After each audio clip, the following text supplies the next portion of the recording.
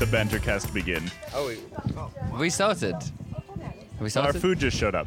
Thank you. It looks delicious. It does. Mikey got a cacio e pepe. We got 2 pizzas, and what did you get? Penne pasta, and also a side order of people watching us with food in our plates while we podcast, which is always good fun. Maybe we should ask them about the tour. No, that never goes well. You never get the answers you want. No. You get the answers you need, though. You do. If we were really true, committed capital J journalists, we'd man on the street them. Which means just that sounds worse than it is. It just means going up to members of the public and asking them questions. It's just having a chat. It's just having a chat. Welcome back to the Cycling Tips Podcast, everybody. We had great response to the Bantercast from the rest day, so I'm not promising that a full Bantercast every day. That's impossible. There's not enough banter to go around. However, be slightly more banter in the regular weekday We can turn episodes. it. We can dial up a one notch. Yeah. We'll increase it by 1. Yeah. We're also adding some extra background noise. We've got some booming beats. We've got some friends, future friends nearby, and I think that it all bodes well. I did watch the old woman slightly choke on her food about 10 minutes ago, and then furiously sip a gin and tonic to make it go away, which is kind of... It'll do it. That's It'll how I help. aspire to have my life. There's also petanque going on. There and we've been is. discussing the various names of petanque. In the UK, we call it balls. Petanque's French, right, you said? Petanque is French and with a smaller ball. And then Okay. bocce is Italian with a bigger ball. And we're an Italian restaurant, but we're in France. I think he's Italian, though, because he said prego. So the Or is he wait just staff pretending? appears to be... They're speaking Italian to us, as well as French and English.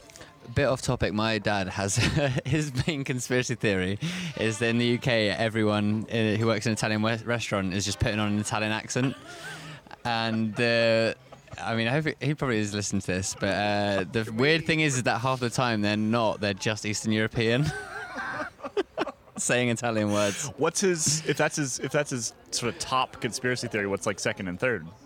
I haven't asked. Could we have a nightly kind of Update. Dad's going off? All right, we're gonna get into what happened in today's stage in just a moment. But literally, our food just showed up, so I'm gonna hit pause on the recorder, and we're gonna come back. And in your ears, it will be 5 seconds of segue music. For us, it'll be a half hour of eating dinner. We'll be right back.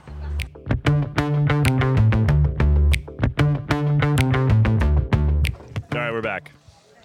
We're once again being watched by our neighbors. Our friends. Our friends on in the other tables. We have quite a few things to talk about today because, it ended up being a bit of a transition stage, I would say. But Magnus Cort got a stage win, and for a guy who spent the entire first week of the bike race in a breakaway, that's pretty damn impressive. Apparently, he just needed a rest day, and he's back at it. He needed. He also timed it perfectly to come around Nick Schultz with that final sprint. It's a weird drag, that one. They had it in Dauphiné a couple of years ago. It sort of goes on forever. There was the original breakaways. There was a group of 2 or 3 out front. They started playing cat and mouse. Then I think Magnus Cort was in the group behind, and then came back up. A few more attacks, but he timed it well. He waited, which is often the case, and that's probably his experience talking. And it looked a lot closer than it actually turned out to be. No, you couldn't really tell if it was Nick Schultz or Magnus Cort, but Yeah, we had that front-on shot for the finish. which You never couldn't helps really tell. anyone. No. But why do they stick with it? I guess it does look better. Yeah, I mean... Build the drama. I was actually... Keep them guessing. That's what I was going to say, is that you actually, because you can't tell, Yeah. right? That's actually kind of nice in a sprint. Bit of Are you suspense. advocating for every stage just being like the freeze frame? As much as thing most of throughout? the stage can be sometimes dull in terms of you're waiting for the action. Today wasn't the case, but then I'd like the sprint to also be as sort of no I think suspense. it'd be cool. Do you guys know the camera that they do in the Champs? Yeah, that's amazing. They should do that on all the stages. Just it could be shorter, right? Just like the last, 100 meters, you get the Champs sort of like follow cam that goes along the side. I mean, that shot that camera got, I think it might have been one of the first years that they were using that angle actually. Before they had guys on motos in the same place, but it was sort of, it looked better the way that they did it this particular year. Was the year that Renshaw let out Cav in probably one of the best lead-outs in the history of cycling for the victory on the Champs-Élysées. And that's one of the coolest That's one of the coolest cycling pieces of videography. I don't know what the right term is. Shots I think I've ever seen. And I wish that they would use that more in finish lines. There was also was it Wiggins leading out Cav in the yellow jersey? Cav as world champion, being led out by the yellow jersey on the Champs-Elysees. That's one of Also my a good early one. cycling memories, I think. Also a good one. That was a good one. Yeah, that would have been a couple years after the one I'm talking about, which is HTC days, HTC Cav and Renshaw. 2009? Well, Wiggins was 2012, wasn't it? 2009. Yeah. I'm pretty sure it's 2009. Sorry, our resident fact checker, Mike Better, has dropped in with that little tidbit. Anyway, fantastic stage today, won by Magnus Cort, out of a breakaway. We always sort of knew that a breakaway was going to go today, although for the first 80 or whatever kilometers, it didn't actually look like it. The break didn't go till 100K to go. Looked really hard. In fact, I think I turned to you at some point and said that bike racing is not what it was 5 years ago. Like 5 years ago at this stage, break would have gone 30K in, would have had 12, 15 riders in it, would have been given a huge gap, and would have just been gone because UAE didn't really have any real reason to try to maintain the yellow jersey, and no one else is going to do anything today because Jumbo-Visma has all the interest, and Ineos too, have all the interest in making sure that UAE is using all of their matches as much as they possibly can. This year, though, quite different. It seems to take a lot longer for breaks to establish. It's not even this year, it's the last couple of years, basically post-COVID. Take a lot longer for breaks to establish, and UAE did a fair amount of pulling today because Pogacar ended up hanging on to the yellow jersey by, 11 seconds over Leonard Kamna. Again, I feel like 5 years ago, that jersey is on Kamna's shoulders. They just let it go. But these days, less so. And there's a couple reasons for that, I think. I feel tactically they probably should have let it go. I mean, they're not having a great time UAE today. Yeah. So I was chatting with Ian Boswell just showed up. Some of you might recognize that name. He's raced for Sky, raced for Katusha. Now he actually works over at Wahoo these days. But he just showed up to do, I think, the middle week here with the cycling podcast. I'm sure a lot of our listeners listen to that one as well. We're good friends with all those guys. He just showed up, and I was chatting with Ian today, and both of us kind of came to the conclusion that really one of the reasons that they would be that UAE would be pulling is because they are still kind of in this mode where they're not really sure if this race is just going to stop at some point. And you'd think at this point, like this was a big concern when the Tour de France first came back post-COVID, you'd think at this point we would be kind of over that, but it is genuinely still kind of a concern. And basically the thought is Pogacar wants to get and keep as much time as he possibly can. I mean, we saw him make a little move at the top again today, right? Get and keep as much time as he possibly can because the future of this race is extremely unpredictable. And we'll get into some of the COVID stuff in a little bit here. But even without sort of like, the race is over tomorrow, which is something we thought would happen in that first post-COVID tour, I think that's unlikely. But Pogacar could find himself with two teammates in a week's time, right? That is entirely possible. He's already lost two. We know the way that COVID works. We know how transmissive these variants are. He could find himself with two teammates, and he needs to have as much of a buffer as he possibly can going into basically any day. If I'm Pogacar, I don't even want Leonard Kamna in the yellow jersey if I'm solo or with one or two teammates going into the Pyrenees. Number one, Bora have a strong team, and they're buoyed by that Giro victory. But also there's the guarantee, as you pointed out before we started. So Kelly's just really enjoying his Aperol Spritz. We're on the Aperol Spritz night. It's that stage of the tour. It's got a squeaky straw. A squeaky one. What was I saying? Yes, the one guarantee is that UAE Team Emirates will have Rafael Majka because he tested positive but could remain in the race because his viral load was low enough that he's not infectious, I think. But regardless... His or contagious. Control threshold was high enough. High enough. Interestingly enough, because it's actually, I think it's like it's a function of time, and so essentially like it's how much virus, because isn't it just like a little centrifuge? I think so. It's basically like how much virus escapes the centrifuge in a certain amount of time, and then they can kind of extrapolate from that how much virus is in the sample.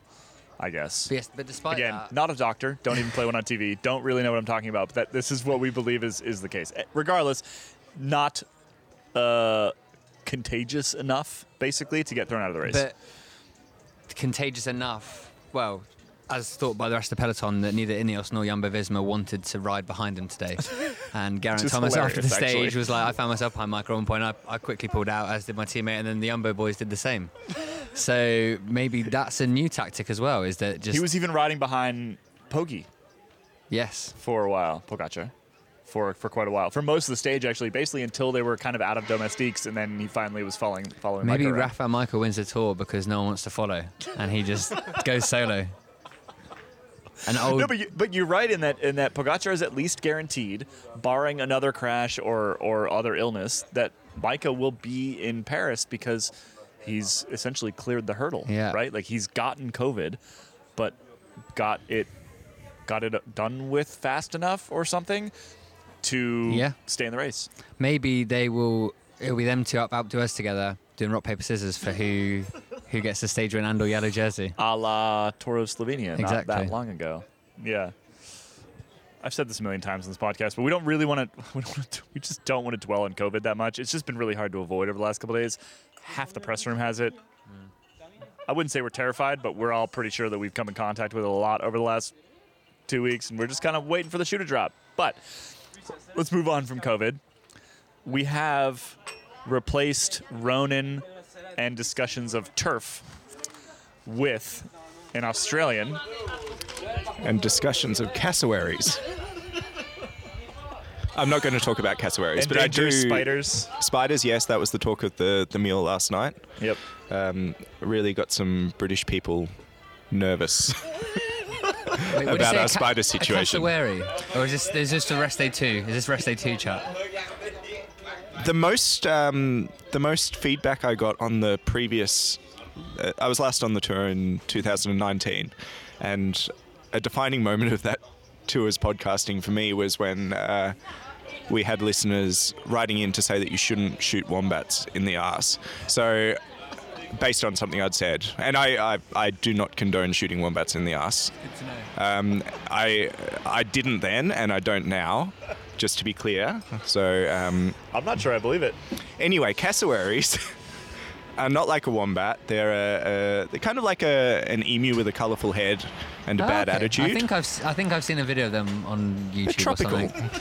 It's Sound like like an old a- man. I saw on YouTube a video of them. They're a tropical sort of like flightless bird that just sort of runs around through the jungle and makes a lot of noise. I've heard talk Yeah. on a BBC documentary segment that my eldest daughter is fascinated by cassowaries, and one time asked Google to play a documentary about cassowaries, and that documentary, rightly or wrongly, said that they are the closest thing to dinosaurs. I don't know if I believe that. I thought that was birds. I thought birds are like actually just dinosaurs. The thing about cassowaries, Kaylee, is that they're a bird. No. If I So I just completely zoned out because I was attempting to get myself another another Aperol Aperol Spritz. Spritz. Well, both of us an Aperol Spritz. You can keep trying that because I thought it was like a small mammal or something like that. oh, good grief. Okay, anyway. I was just going to suggest that the closest thing to a dinosaur was Patrick Lefevre, but I'm not someone looking for retweets on Twitter, so I didn't say that.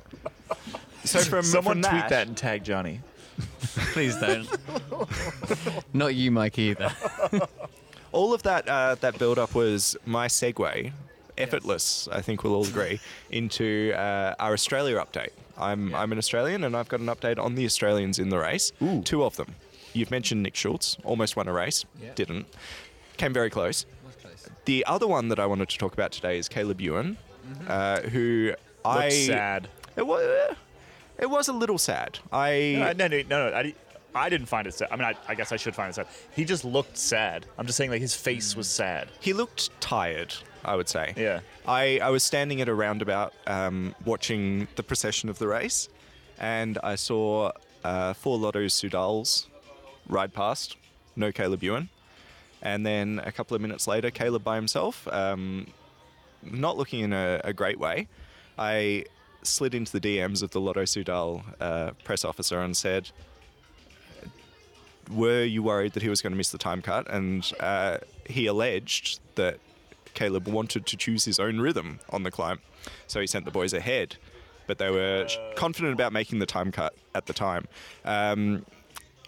But regardless of whether that is the case, it doesn't bode well for when there are much bigger mountains than a climb up to an airport. I think he said he was Negev. scared today. Yeah, he said he hopes that maybe today was just a bad day. Yeah. I think he's maybe. Well, I mean, you've got to be hopeful that you're going to make it up the Col de Granon tomorrow. Is Col de Granon tomorrow? Is that the climb tomorrow? Galibier tomorrow. Is it? Hold on, we got the book. Oh, no, What day is today? I got it, Mike. What day is today? Today is just Yeah, 12. Col de Granon tomorrow. You're right. Chevalier. Either way, there's a bit of pain ahead. Yes, I like how your first day at the race. See, I hadn't They took go to this the yet. Galibier You're- first. We're both right. Oh, we are. Nice. Yes. Tomorrow, 151 climb. We'll get into the CM. 151K. They go up the Telegraph side.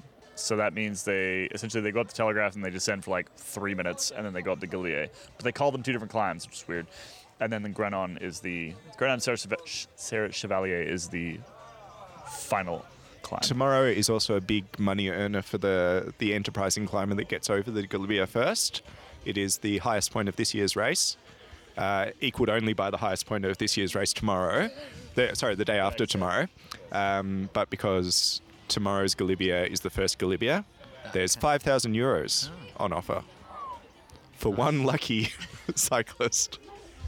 So sad. We have a sad Caleb Ewan who's a little concerned about making it.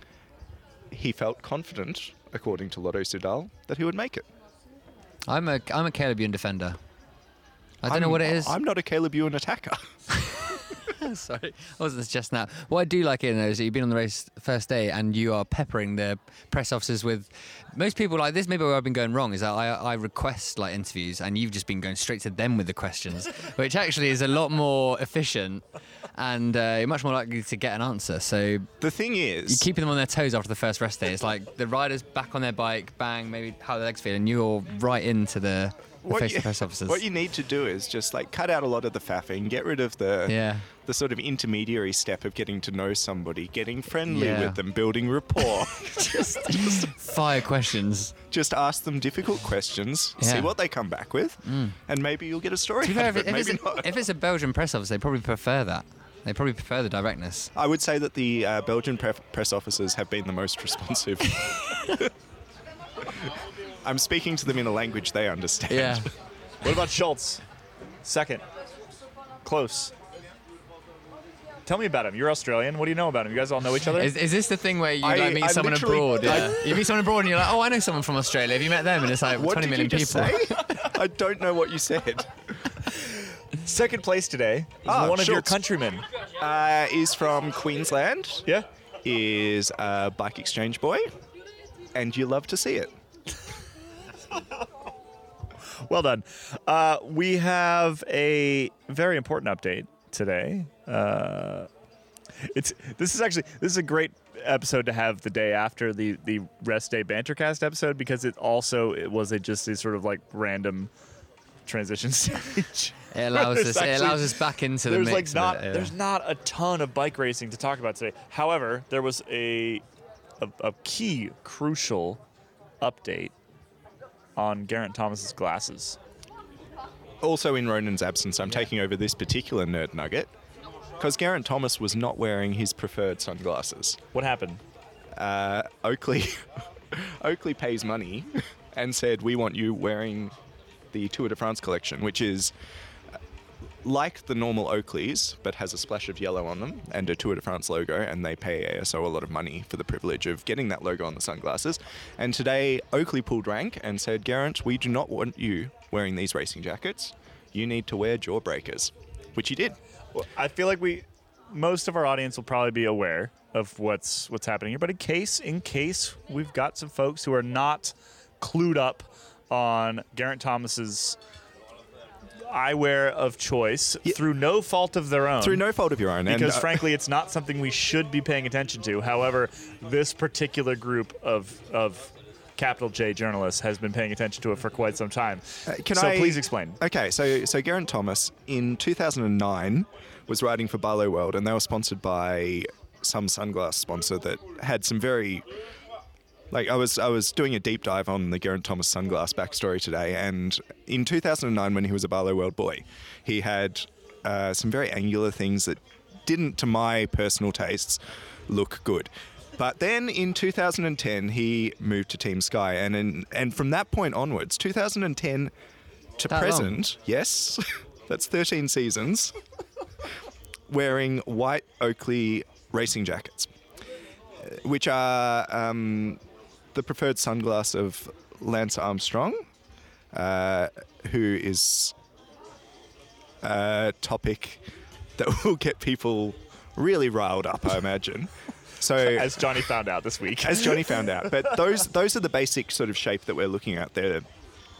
Hincappy had them, that kind of thing. There's assorted holes around the frame. Yeah, I mean, they were just they're a very 2008 to 2010. They look great at the time. They're very on very stylish at the time. Sort of like a full frame with holes, with aerodynamic cues, with all sorts of stuff, and they don't really look like the glasses of today. However, I don't know if you guys have noticed, glasses are coming around once again. They're getting smaller again after getting bigger and bigger and bigger and bigger. So maybe he just needs to wait like another 2 or 3 seasons and he'll be spot on again. Oh, here we go. Messi. Either way, so he was not wearing them today, and we noticed these things, and again, peppering press officers with pointy questions. And here we are. We have inside sources, though, that make it a pretty safe money bet that he will be back in those sunglasses one day. His original ones. Possibly tomorrow. Maybe as soon as tomorrow. Which is not at all a slam on the Oakley Jawbreaker, an iconic sunglass style.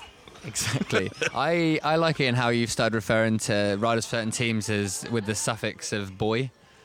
And as soon as I was thinking, which one would be the best one? And a Bora Boy, I think, is the... I think it has connotations, though, if like said in different contexts, you know. I think that my general catch-all term for members of the professional peloton is bicycle boys. Yes. So it's... is this with an I? I-S. B-O-I-S. Yeah. The boy. The S is silent. We are in France.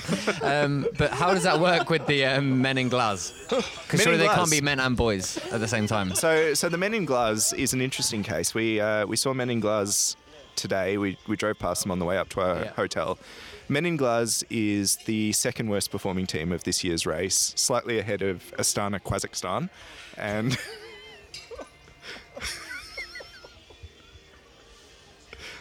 who have so far got 600 euros of prize money. They've kind of ridden like Quasics as well, haven't they? Joe Dombrowski gave it a shot yesterday. Yeah, I was going to say we must protect Joe Dombrowski at all costs. Yeah.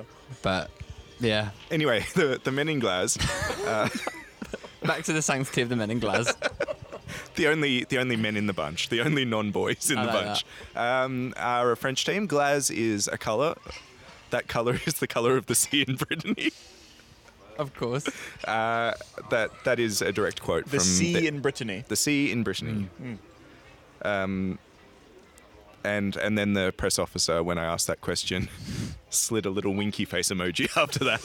The sea in Brittany. A wink. The French press officers like to throw the winky face about with barely any qualms, and I don't know whether to enjoy it or be scared. With abandon, that's what I'm looking for. But yeah, maybe that's a piece you could work on, Ian. I think I just need to... What's going on? I just need to introduce like random emojis for the chaos of it. Just hello, Quickstep press officer. Tell us about safety joggers. Devil emoji.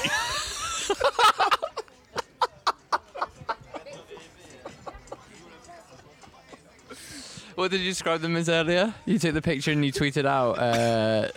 They're not De Koning, sorry. Quickstep Alpha Vinyl. Quickstep Alpha Vinyl's sensible shoe sponsor. Have you seen the photos of them on the back of the bus? Fantastic. They look god awful. We'll put a picture up. Yeah. I have put a picture up on my Twitter. There you go. We need to get a picture of you in front of them. Spelt none of the ways you think it will be. A super easy follow. I'm still laughing at Astana, Kazakhstan. How has that not been? Have I not realised that? Oh, we need to help Joe Dombrowski. He needs help. Joe's doing fine. I do need to catch up with Joe. Of course he's doing fine. He's on track to make 20 euros in Paris. He was actually on the cobble stage. He was actually fine. So Was at he least really? up until the cobble, well, before the cobble stage, he was fine. Okay, Since then, we don't know. Maybe that's negligent of us. could be. Yeah. We'll get him. You know what? Should we get him in the morning for the podcast? Yeah. Yeah. Let's do it. We like Joe. Yeah, he's a nice Joe guy. had his own. He had a beer for a while. He had his own beer. Did he? Yeah. Was it called Joe Dombrowski? And if it's That would be not, good. if it's not, I'm gonna go. When we go back to the hotel, I'm Patterson that. I cannot straight remember away. what it was called, but Hang I on, can did Google it. I he- wrote this story. Did he for brew Bella the News. beer? Huh? Did he brew the beer? No. He just put his name on it. There is. Don't scoop yourself. But he's like Ian. he's like into beer. He's like a beer guy. Do you know who else is into beer? Don't scoop yourself. Okay, you can wait for that Nice. scoop on cycling tips. If that particular press officer for a French team gets back to me, maybe I just shoot him a winky face. Yeah, he's a good one. He's a good one. He's a good one. This is very inside cycling, this podcast. Welcome to pressofficertips.com. Yesterday we were talking about turf, and now we've got even less sort of relevance to the bike race by talking about the press officers. Should we explain what press officers do? A Yeah. thankless I'm job. just thinking that like, you know, there's some context here that Yeah. our listeners might not have. How does this work? I guess the one link to the real world is like White House press officers and stuff like that. Except they don't like speak for the riders. They just tell you, no, you can't speak to that rider because Yeah. they're In fact, too famous and they have too much to do. In fact, quoting press officers is kind of frowned upon. Like, it's not really done. Yeah, we nearly got in trouble for that Yeah. recently. But they do set you up as long as you pick the right sort of level of fame of a rider. Then they're like, yeah, no problem. We would love to give you XYZ to talk to you about whatever weird thing. Like when we spoke to Hugo Hofstetter about his dog, when I was asking the questions on your behalf, Ian, Hugo Hofstetter's face lit up that he wasn't being asked about sprinting or bike racing. He just could talk about. Is his dog called Mitru? Petrus. Petrus. Petrus, the Close. the Rottweiler cross with the piercing blue eyes. Yes. What was Michu? Something was Well, named I Michu asked recently. his partner that it was what the dog's name was, and she She would have didn't said know. Petrus. She said meet you. Yeah, but So for instance, that is an example of you make requests to press officers to talk to various members of staff. They say yes or no. That's okay. Sometimes you have a little bit of a chat with them when you're both waiting at bike races. A lot of them speak English, so it's easier for us They guys basically to all speak build. English. Yeah. Yeah. Or from England or America. So Yep. it's easy for us to get along with them. Probably the people we speak to most on the team. And that's Yeah. the press officers. Yeah, it's a tricky job because it's basically they're kind of like the buffer between us and the riders, and the riders are obviously tired and cranky and don't want to talk to And people. fed up with our bullshit. Fed up with our bullshit, and we have jobs to do, and so their job is to be in the middle of that, and it's not an easy place to be. And the really good ones are essentially like they kind of they play us and they play the riders. The really good ones, I would say. Like they kind of trick the riders into getting what they need, and they kind of trick us into thinking that we've got what we need. And And the best stories remain unwritten, yes, to quote Natasha Bedingfield slightly. Well, they also hug. Sorry, quickly. They also hug Thibaut Pinot, and then a few days later have to go to French police station with Alberto Bettiol to explain what happened with the protest. yeah, On today's Matthew stage. Bowden, Yeah. the press officer over at EF Easy Post. Yeah, he was the one that hugged Pinot the other day. In fact, I got a chat with him the morning after, and then I decided not to run it because I don't know. Again, there's this weird thing about like sort of quoting press officers. It's just not And they really want done. they want to stay below the waterline, don't they? Yeah, And like it's- their whole job is to elevate the riders while also kind of protecting Yeah. them. So anyway, I didn't run it, but yes, Matt Bowden did that, and then today confirmed to us with a photo, a selfie, in fact, of him and Alberto Bettiol in a police station here in Megève, giving some sort of statement about protests and whatever else. In fact, that's a pretty good segue. We should talk about the protests today. It was genuinely the biggest story of the day, I think. Definitely. And when you're in the press room and you're kind of watching TV, if you don't speak amazing French, you can't really rely on the commentary to keep you informed what's going on in the bike race.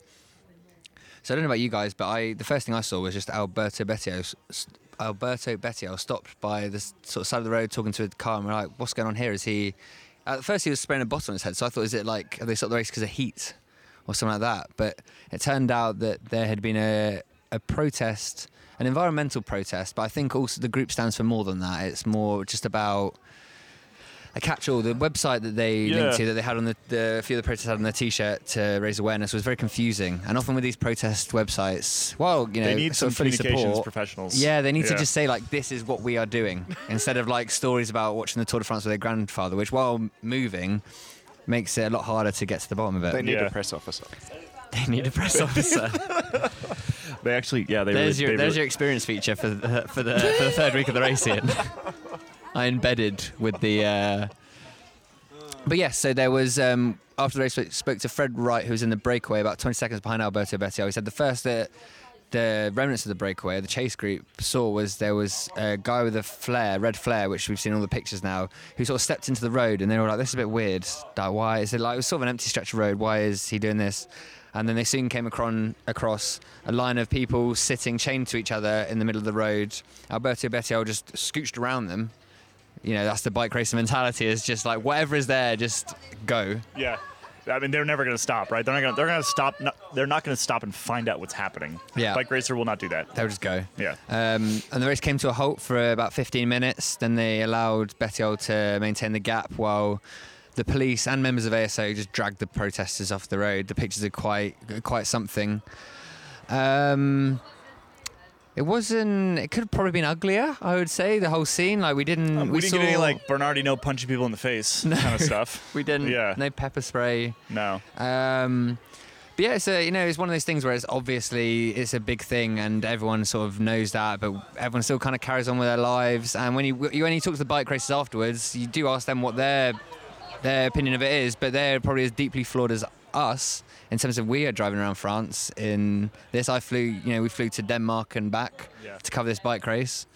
So they obviously, like Fred Wright said, it's a really important thing, but whether it's right to put yourself in harm's way and put the riders in harm's way, it's a tricky one. It's a constant debate. But I think it seemed like most of the riders were at least sort of supportive of the cause, and probably just not really informed enough of like what had actually happened or what the... Yeah. Well, what do you say? Just like, not informed enough, basically. Yeah. Like who? Which you can't expect them to be. They're in the middle of the Tour de France. You want the Tour de France to happen. You want to help the climate. I mean, maybe we'll look back in 20 years and say this is an utterly selfish viewpoint, but I don't know. It's an interesting one. But then it's got us talking, and we would have mentioned it otherwise in this podcast. Yeah, that's the whole point. Like, from a CT perspective, we have. Like, we've tried to cut down on race travel, but we're all here, right? Yeah. Because we still think that covering the Tour de France is essentially very important for our business, and a lot of businesses have made the same decisions. And I sent something out on Twitter today, just kind of offhand, and basically said, like, sometimes you need a 22-year-old. I can't remember exactly what I wrote. A 22-year-old. With some serious convictions, to kind of shake you up. It's a brave thing to do as well, because TV cameras are going to everyone, and they're going to jail. Yep. Jail. They documented the protest group. They started in April, I think, their activities, and since then, over 70 of them have been arrested. They also, one of them was the protest who went on the court at Roland Garros, the French Open tennis tournament. Yeah. So they're getting about. Kind of the nature of protest is that if it is easily ignored, it is ineffective. Yeah. And so I think that everybody who cares about the future of the planet Earth, if we need to be occasionally reminded of the fact that we should care about this in ways like this, let's be clear, like nobody got hurt, none of the riders got hurt. Yep. The way that they did it and the place that they did it was basically kind of like the safest way they could have done it, I think. It wasn't on a descent, no. That would stick a bunch of flares off in the descent and really cause havoc. The one thing was the flare did obscure the riders from seeing the people on the floor, which probably, if you're going to redo the protest, maybe you don't do that. Maybe you stick the flare afterward, or you pay attention to the wind direction a little bit more. But yeah, that's what I came out of it with. Is like every time these things happen, this is a topic and a subject that is easy to sort of push to the back of your mind and ignore, and that's to all of our detriment and danger. And so I am personally, this is not like an official cycling tips position or anything. This is me personally. I'm like okay with stuff like this occasionally happening. If it was every damn stage, I think it would get a bit old. And at some point, it'd be less impactful as well. And that's the other thing, is it would be less impactful if it happens occasionally, and it kind of shakes us a bit and reminds us to be paying attention to these kind of things, and makes me rethink flying across the world for something, then that maybe is effective. If the French farmers can do it for the size they're allowed to cut their hedgerows or something like that, then we should be allowed to do it for the climate emergency. Yes, I agree. Anyway, if you disagree with us, feel free to just keep that to yourself.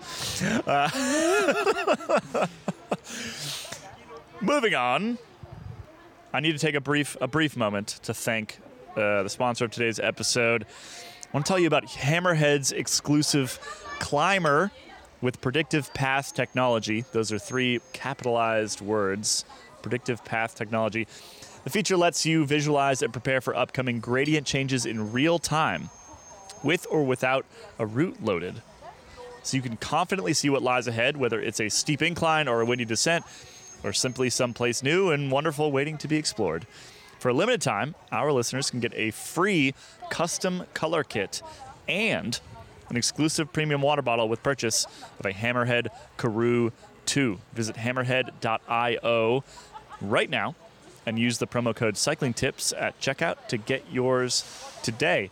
This is an exclusive limited time offer for our podcast listeners, so don't forget to use promo code CyclingTips.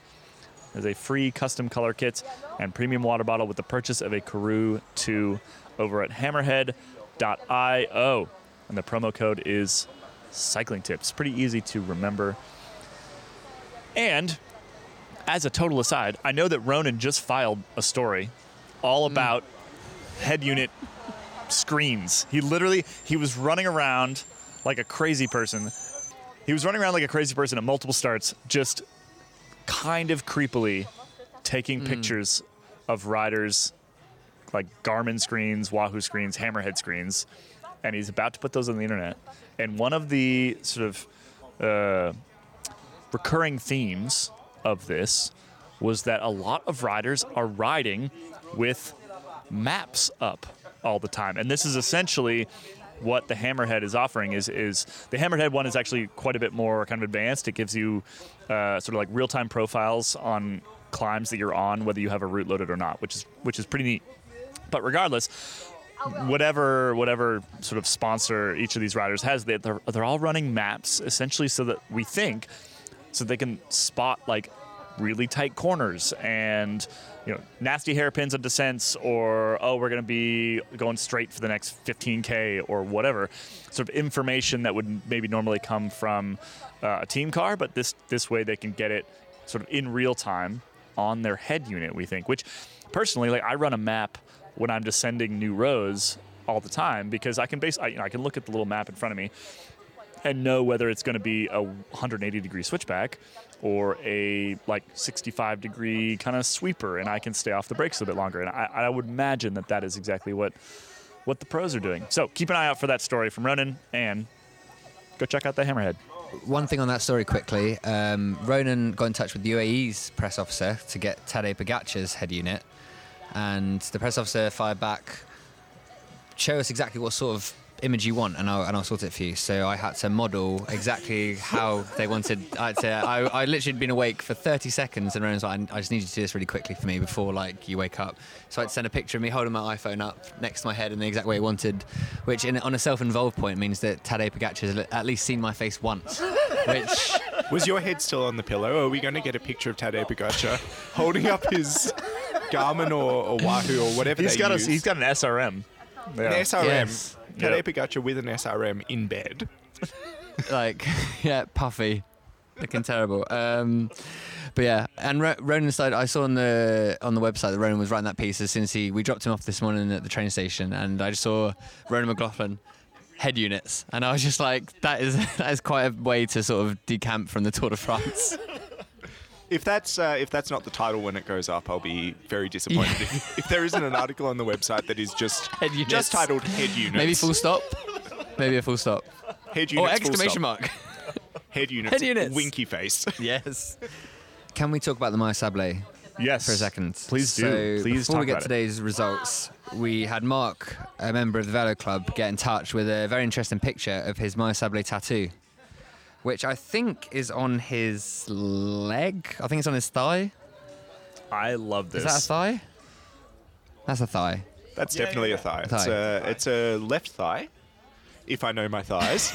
And it's And I think I do. It's It's on the left side, just slightly above. next to the right. Sorry? It's the left side next to the right side. Yes. Yeah. Just slightly above where your cycling tan Tan line. line would be, like your classic Nick It's tan line. a- Slightly above that. It's a jersey with good shading on the tattoo, I will say. It's got a little cycling tips logo on the chest, and then a big, what are they called again? The time? What are they called? Hourglass. Hourglass, thank you. I've run out of words. So that's amazing. And I did not know before I started this tour the deepness of the lore of the Maya Sablé. Do you remember who it was yesterday? I've completely forgotten. I was trying to scroll through. I think he was Belgian. Oh. Anyway. Well, he's not it anymore. Interestingly, and I think this may be for the first time this tour, the current wearer of the Maya Sablé was also the stage winner, Ooh. rising 49 places to 90th and sitting at 1 hour, 1 minute and 51 seconds. Interesting. It's Magnus Cort. So he's returned back to the Maya Sablé. Yeah. Yeah. He's. So maybe what we thought we knew about it was wrong. Well, no, we did say that you could get into it in a breakaway, It's but possible. It's possible. Yeah. Big long breakaway. Pull back some time. Yeah. You can see riders. As we make walked to some this time back. restaurant, we saw him in the van going to the hotel, so, Yeah. and he was on the phone. So maybe he was calling his family to be like, guys, I'm in the Maya Sablé. We'll confirm that tomorrow. I'm sure that's what it was. Well, Johannes was in the car as well Yeah. as our friend Daniel from Manual for Speed. So I'll text Daniel and find out exactly what he was talking about on the phone. He's probably taking think- pictures of him. Yeah. I and think he was getting probably quotes. giving a very straight down the line interview to Danish media, if I had to guess. Ja. Ja, Potentially. Ja, dette var fint. Was that It's Danish? It was. I speak Norwegian somewhat, and Danish is like Norwegian, but you swallow the sounds. Oh, interesting. Didn't know that. So I don't actually understand people when they speak Danish, although I do understand Norwegians when they speak Norwegian. Is it sort of like if a Norwegian person was like submerged in a bathtub? Is it similar to that? Norwegians say it's like if somebody was gargling a potato. That seems rude. How do you mashed potato? You'd assume. I don't really want to think of that as a mental image, to be honest. It's too late in the You tour just got already. something stuck in your throat. Okay. So are you gonna go? Can you go interview some Norwegians in Norwegian? I've tried before. I asked the Stavanger Stallion, Your man. my man. Wait, is it Stavanger? Because I've been saying Stavanger. No, that's absolutely wrong. We're I've been saying sticking with- Stavanger. Yes. So yes, Alexander Stavanger Christoph. Stallion. That's way better than Stavanger. Stavanger. Alexander Christoph lives just over the hill from my my wife's parents. Okay. So You're often right outside. I'm actually Pairing. going over to Stavanger slightly after the tour, Oh. and I intend to non-creepily ride past the Christoph family residence, which is I know where well, it now- is now- because I've carefully studied the Christoph family folklore. And you know exactly where the magic happens. I know where the magic happens. Hopefully someone will inform them. They'll just be ready now, just waiting at the window for you to ride past. But I a think- mustached Australian man is going to ride past the house in about 3 weeks' time. Here is the thing about the Christophs. I think that they do not care about letting people. Maybe it's a Norwegian media thing. I don't know. I don't want to cast aspersions on TV Tour or other Norwegian media outlets, but they seem to very, very eagerly welcome media into their family home, which is a beautiful home. I will say that. It has the room where the magic happens. It's got. We need to. I did not think we'd end this podcast with talking about the creation of Alexander Kristoff. This is the thing, like my wicked little. My naughty little habit is that I have just like little phrases that I want to embed in the consciousness of people, and I just in articles because I have a platform now. I can just You can do this. anytime I I write about Alexander Kristoff. Say I write Alexander, the Stavanger Stallion Kristoff, and then eventually it will be on Wikipedia. it'll be on Wikipedia. It'll be in TV coverage. People will just be like, "Oh, the Stavanger that Stallion's guy. off the front." Anyway, so they seem to love welcoming TV crews into their house to show them where the magic happens. And there was one segment that I watched, which I think was just like a promo segment for a Norwegian sushi like micro chain. I think it's just in Stavanger called Sumo Sushi, and How it's big is just Stavanger? 200,000 people, maybe. And how many sushi establishments would they have of this one? No, sorry, micro-chain? Sabi Sushi, not Samurai Sushi. Samurai Sushi Yeah, is because they were about to get in touch. the Japanese / Chinese restaurant in the middle of town, Okay. but Sabi Sushi is the chain. Anyway, there was like a 5-minute beautifully filmed segment where it's just Kristoff like chopping fish. And then just like real slow motion pans, just very gracefully filmed, and it's just him and his wife eating some sashimi. Is he? How is he? Is it a gentle chopper? Is it like a? Is it like a? No, it was forceful- quite loving. Was it? He That's how I choose to remember it. Okay. Speaking of them going to welcome the media into the house, Oliver Narsson has that with fans and media, and they'll just knock on his door. That's And he was like, "It's kind of fine because it's nice, but I draw the line at them just being in my garden." and when he said that to me, he felt kind of like guilty about it, and I was like, "That is absolutely fine to draw the line there." He was like, "Well, yeah, I do have like young Oliver, children in the house." I was that like, is "Well, fair." even more so." Yeah. I think as a non-professional cyclist, non-famous person, Yeah. as a person, I would have a problem with people being in my garden. We're out. This is the end. Maybe you if the enjoyed. Cycling Tips podcast. We thought the end was yesterday and people liked it, so really there's no... That's true. You brought this upon yourselves. Yeah, people told us they like yesterday's podcast, so we're just, I feel like we maybe added more than one to this podcast, but we can. If you don't like it, also tell us, but maybe just in a nice way. So like and wake up. unsubscribe. Oh dear. Well, tomorrow we'll be able to talk about there's strictly like racing. real bike racing There's real happening bike tomorrow. racing happening. Part of the like I said earlier, part of the issue today was that while there was some great sort of breakaway bike racing, there's nothing that really Meaty. tied into the broader Yeah. narrative of the Tour de France today. Just Really, a slight dip. They can't race like they have every day. no, they can't. It's impossible, and that's just. It was still entertaining. We still enjoyed it. But tomorrow will be good. It's the reality. Tomorrow's going to So- be a big one, I think. I think everyone's waiting for Alpe d'Huez, but tomorrow I think could potentially be... I mean, the back to back. Yeah, it's is the crazy. hard. Like tomorrow is hard. And then the next day is And then the next day is hard. hard, really, really hard. They go over the Galibier both days. They just The other basically way, switch directions. yeah. That is super cruel. When I saw them over, because like they're making them go one way and then the other way, and then back just on go themselves. straight back. Yeah. And I'm trying to remember which way is more difficult. I think it mostly depends on the wind. So, well, we talked about this in the preview episode way back weeks ago. But yeah, the way that they go over the second day, the Alpe d'Huez day, is very wind dependent because it's sort of all the way up this valley. The way that they go over tomorrow, like I said, is telegraph and over from that side, which is more switchbacks and kind of goes back and forth, so the wind will be less relevant. But I think tomorrow is actually the harder Galibier, if I remember correctly. But it's super hard either way because it goes to 7,300 feet. What's that? That's 2,000 meters, 20-something 100 meters, 2,200 meters.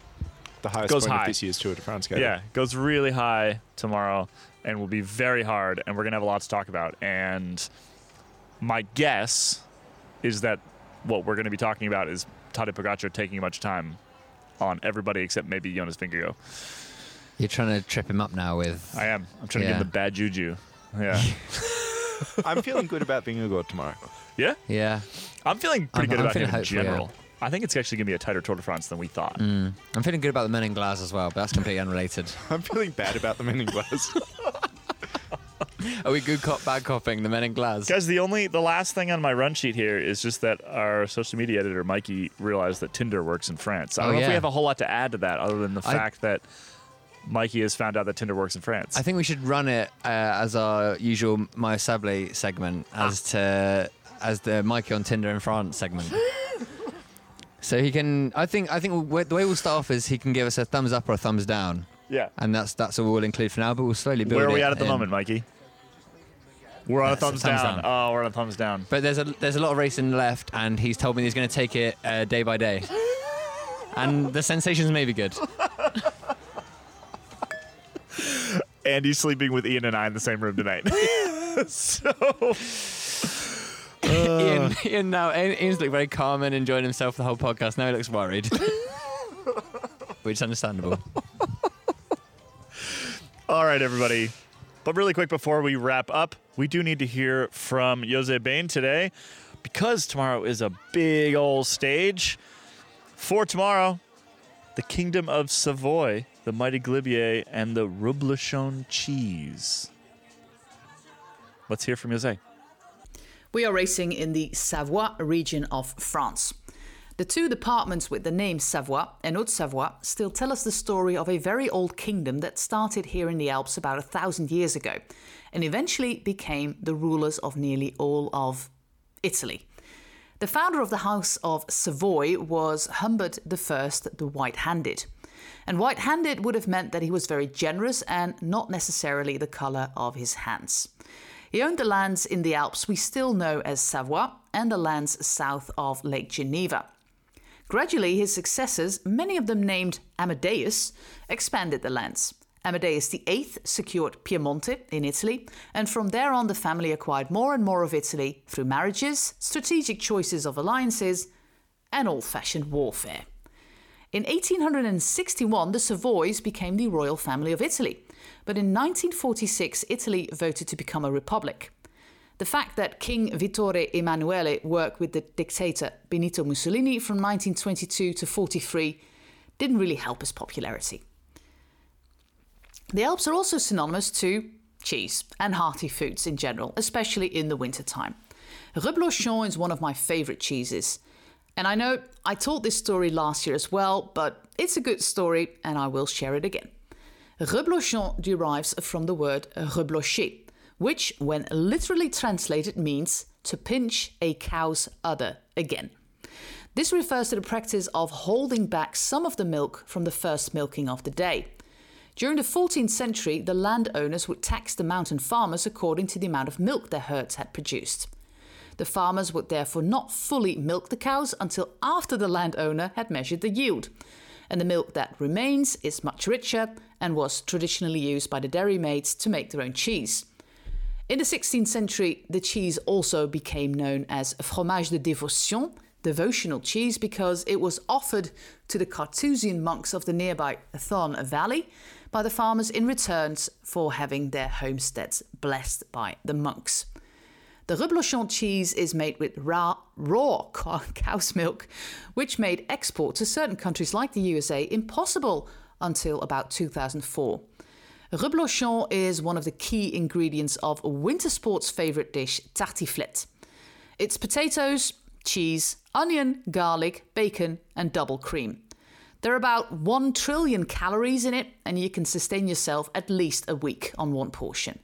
But I would strongly advise the riders to not eat this before today's stage, which includes the amazing Lacet de Montfernier and the Col du Galibier.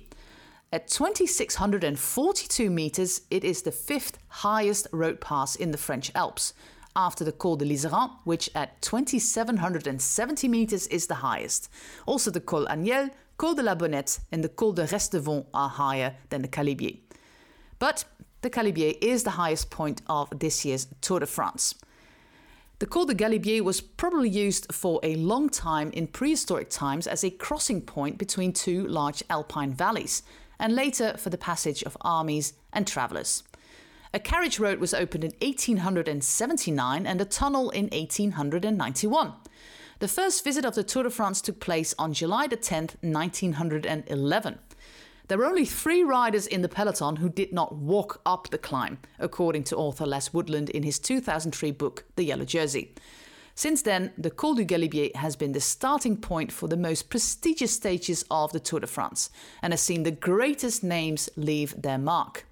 Riders who arrived at the top in first place include Fausto Coppi, Eddy Merckx, Federico Bahamontes, Joop Zoetemelk, Luis Ocaña, Marco Pantani, Andy Schleck, Primož Roglic, and the last one in 2019, Nairo Quintana. On the top is a monument dedicated to Tour de France founder Henri Desgrange. Every year, the rider who arrives at the highest point of the race in first place wins the Souvenir Henri Desgrange, which is a premium of €5,000. And last year, this was Nairo Quintana on the Porte d'Envillira in Andorra. Thanks for listening.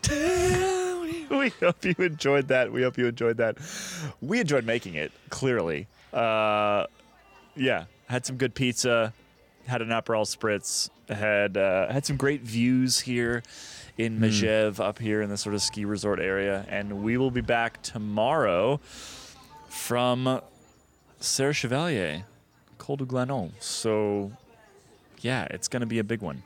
Make sure you tune in. Thanks for listening. Bye-bye.